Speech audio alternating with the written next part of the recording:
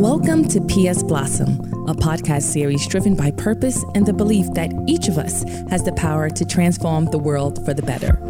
We are here to be a catalyst for activism. We believe empowering individuals empowers communities. We also recognize that unless we engage in the issues of race, gender, and class within reproductive and maternal health, we cannot be a part of the solution. Our goal with PS Blossom is to empower all women, especially Black, Indigenous, and women of color, to advocate for their health care their way. These are conversations creating change. Please be sure to like, subscribe, leave comments, and share.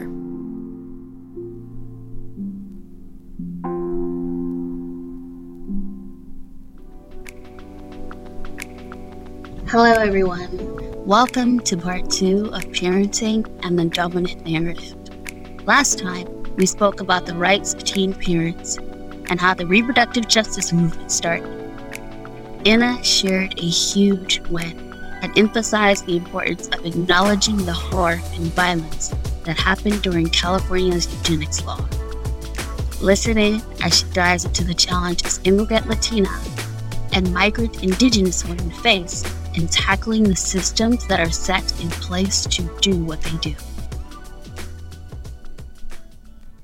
You brought up two things that I would like you to define for people. You said people are assuming that migrant Indigenous coming from Guatemala, Mexico, are automatically Latina or Latino.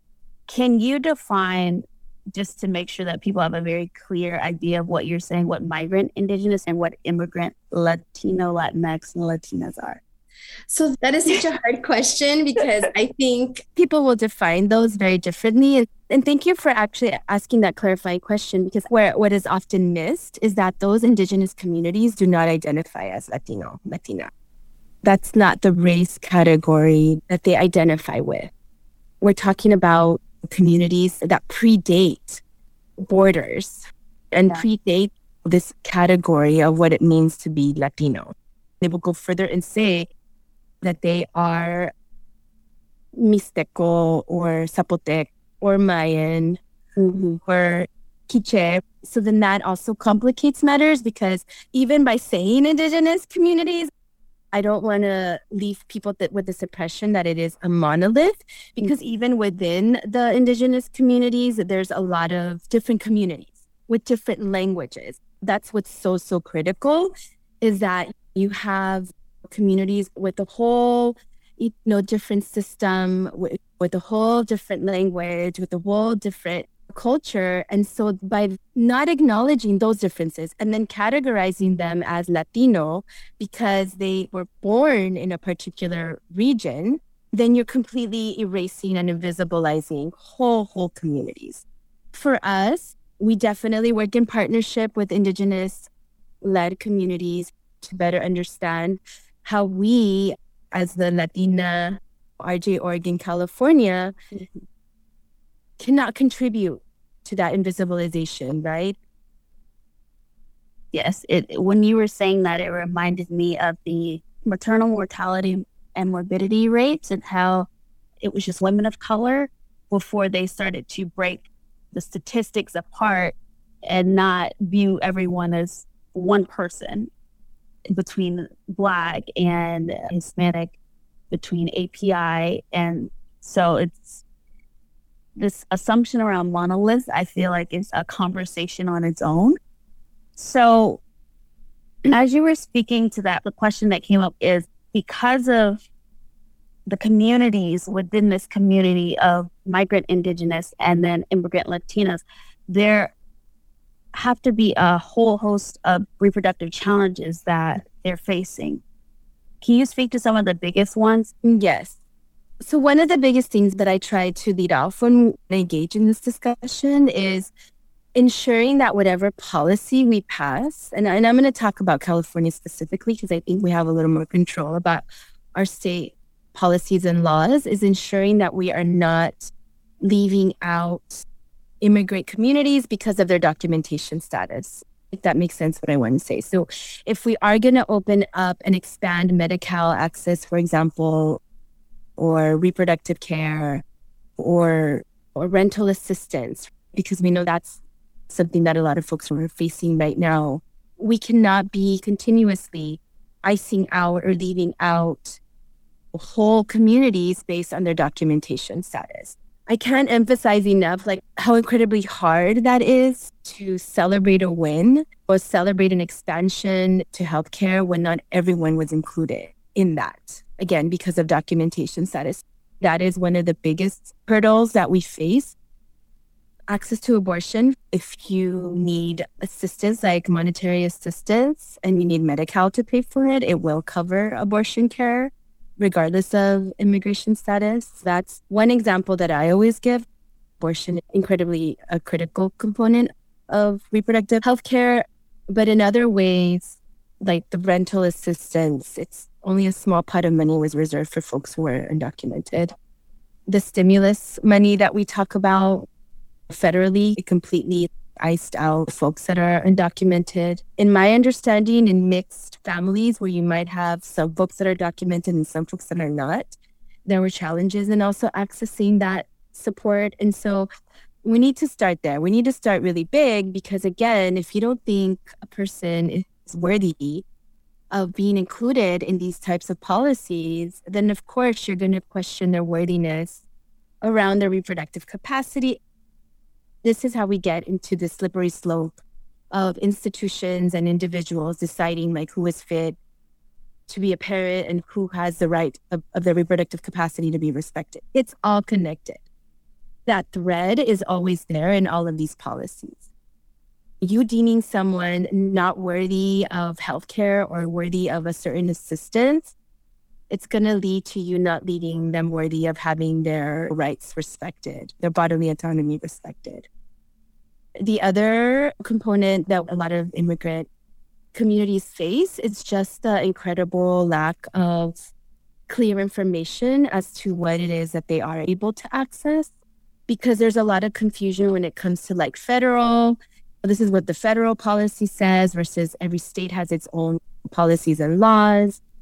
Them being able to access reliable information can become really challenging. And again, that fear of accessing services in general, because you may not want to be part of a system.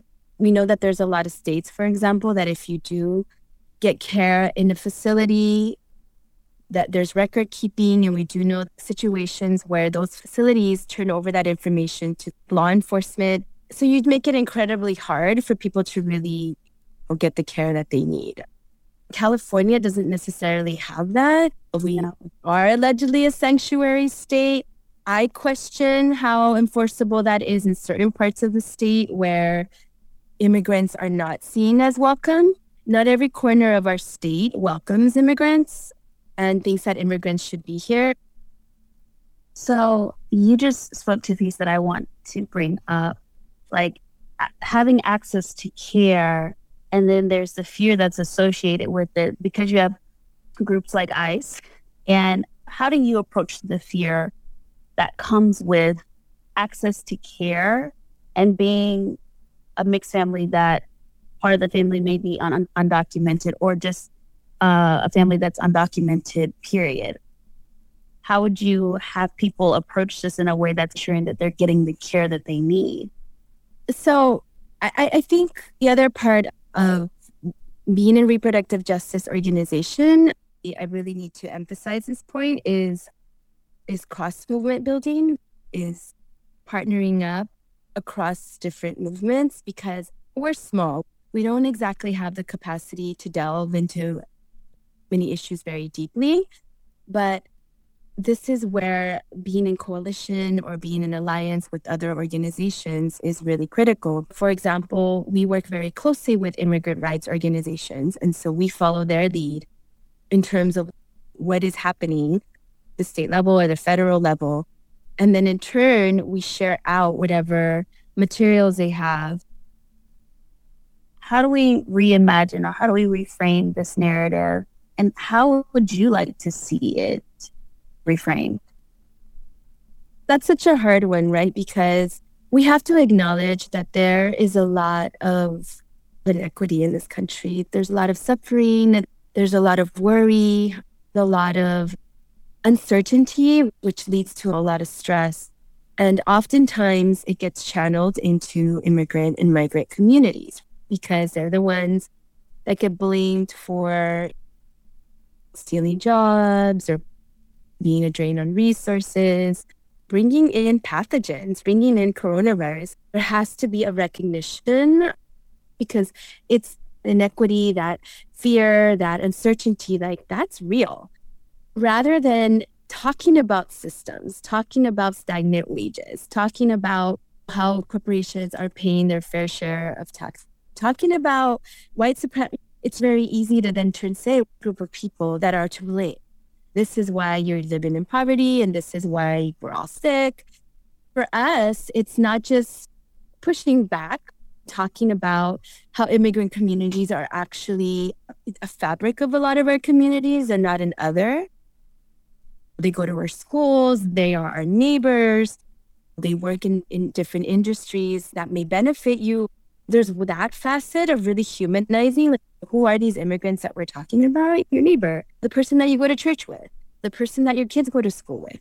It's just really humanizing who we're talking about in a way that makes those connections, because I don't see how we're not going to keep placing blame on this community if we don't really tackle what those systems were set in place to do. This was a very purposeful way of organizing our society and the role that capitalism plays. And I know that these words get thrown out and we talk about dismantling capitalism and dismantling white supremacy, but tackling those big issues is what's really gonna help with then moving away from constant blaming and discrimination and overt racism. We can reimagine something different. But until we really get to that root stuff, we're not going to make a lot of inroads with ensuring that, communities don't get discriminated against. It's such a big task. Like, it feels so insurmountable and it feels so big. But I think this is why viewing these issues within that RJ framework is so important. Building movements, showing up for each other is so important. Understanding the different struggles and the commonality in those struggles that surpass different identities, because at the crux of it, we're being oppressed by the same systems. That's where we really make changes. And so it feels big, but I also feel like in a lot of ways we have been moving towards that coalescing a bit more. And so that's what keeps me hopeful. I love the hope. So, in speaking of hope, and I know we're coming to the end of this, how can we put hope back into the community? What does investment into these communities and investment in hope within these communities look like?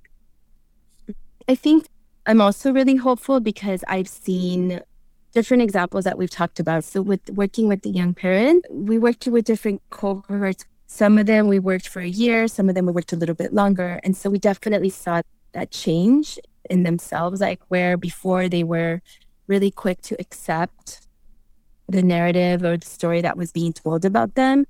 Towards the end of it, they were a lot more assertive, they were a lot more confident, and they were a lot more equipped to call out school officials if they felt like they were violating like Title IX laws, for example, and just really standing up for themselves.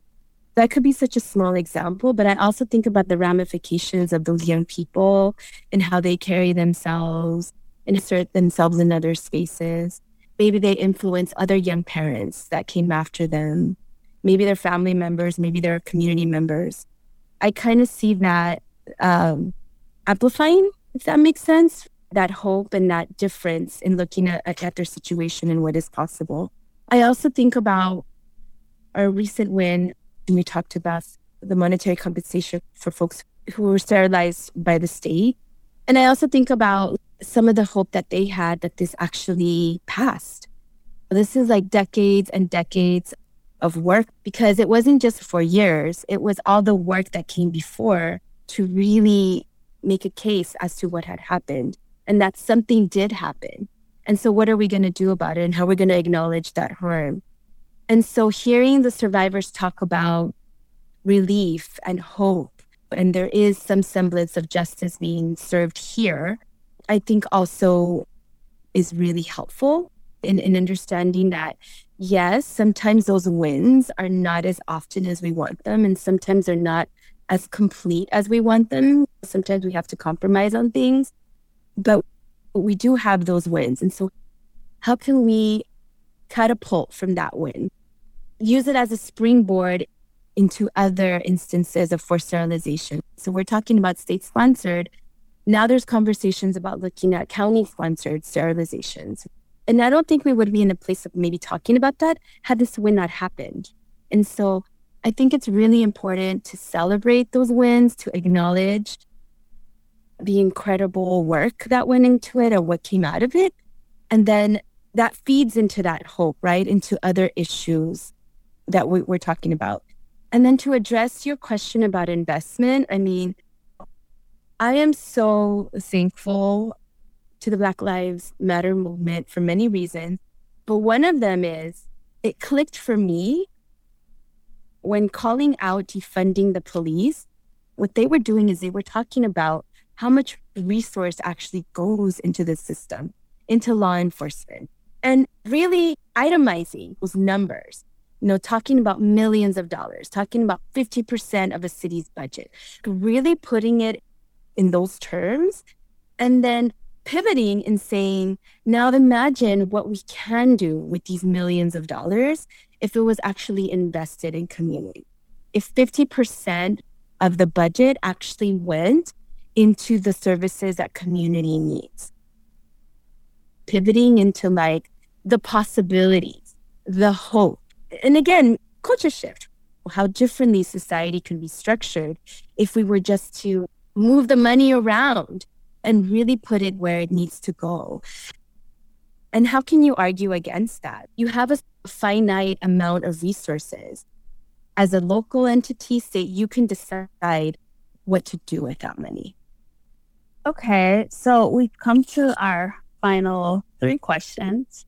Can you share first your 3 go-to resources for when you want information so that our community can get more information around these issues? Yes. So my go-to organizations are other RJ orgs. So here in LA, it's Black Women for Wellness. We call them our sister RJ org. And so they work on issues specifically impacting Black women and girls. They're also statewide, but they're also based in LA. And they're doing incredible work. And they're recently become a C4. C3 is a nonprofit organization, and a C4 can do a little bit more lobbying. Also, I look to Sister Song, which is diving deeper into the history of RJ, and then really just understanding the different issue areas under the RJ umbrella. I really like looking at Sister Song because as a national org, you also get to see what's going on in different parts of the country. And so I love collecting data and stuff like that. And so one of my favorite organizations is IBIS Reproductive Health. They do a lot of domestic work here in the US, but they also do global work around reproductive health care. And so I really like going through their different research studies. And so off the top of my head, those are the orgs that I go to. Lovely. So where can we find you online? Oh my goodness. So I personally don't have a big social media presence, though I do have a Twitter account. So it's my first name, Anna_Suseth @Anna_. My organization, CLRJ, is very active on social media. And so you can find us at Latinas for RJ. We are on Instagram, Twitter, Facebook, and now we're opening up a TikTok account apparently. So that's going to be fun. Awesome. Thank you for sharing those. So my final question, and I normally give the preface, but this time I'm just going to call it the Marvel question. with an additional piece to it. How do you want to use the power that you have to make a difference, whether now or in the future? And what type of impact do you want to leave on the world? When people ask, if you had a superpower, what would it be? I've always said I would want to be able to speak and understand any language in any corner of the world in order to be able to communicate and to order and hear, because a lot gets lost in translation. For me, power, I am doing some of that translation, whether we're talking about how policies actually translate on the ground, literal translation from English to Spanish, research studies that I question and push back on, and I'm like, what was the sample and who collected this data and why are we emphasizing these findings? And then creating a fact sheet of my own that actually focuses on things that are more important to highlight, that would mean more important to my community. For the last 13 years that I've been with CLRJ, I was the director of research here. And so that was my job, really translating some of that data and what does it mean? And really thinking about what other questions can we be asking instead, and why are we spending so much time focusing on these? I guess the impact that I want to leave is that I want people to feel that they are able to have a full picture of what that information is for them. And then based on that, being able to decide for themselves what is the next course of action. I don't want to be where things get lost in translation. I don't want it to be where there's hidden agendas because certain people think that you should act a certain way or choose a certain path. Really ensuring that in all the work that we do, that we are creating as much as we can, that full breadth of information. And that's at the crux of it.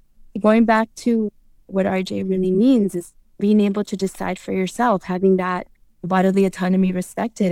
And the only way you can really do that is if you feel like you are making decisions of your own accord with all the information that is available to you. And so I think a lot about how my big superpower might get translated into the day-to-day work that I do here at CLRJ. And so, yeah, I hope to leave that. I love that. It's not even the middleman. You're the ultimate translator between everyone. Oh, man. That's like a grand dream stage and a movement, I think, a purpose. So I love that. Okay. Well, Anna, do you have any last words that you want to leave with us as we conclude this week's episode? I just wanted to express my deep gratitude for this conversation, for talking about these different issues or different community members. And I really appreciated this conversation. So thank you. No, thank you. Thank you for being here. And you have shared so much. I feel like people are only going to have more questions so that they can learn more. So thank you for sharing. And on this note, we are concluding this week's episode of PS Blossom. Thank you to everyone who's listening. Thank you to Anna, again, for bringing this conversation to light for issues and topics that can be isolating and challenging and feel like you're battling them alone.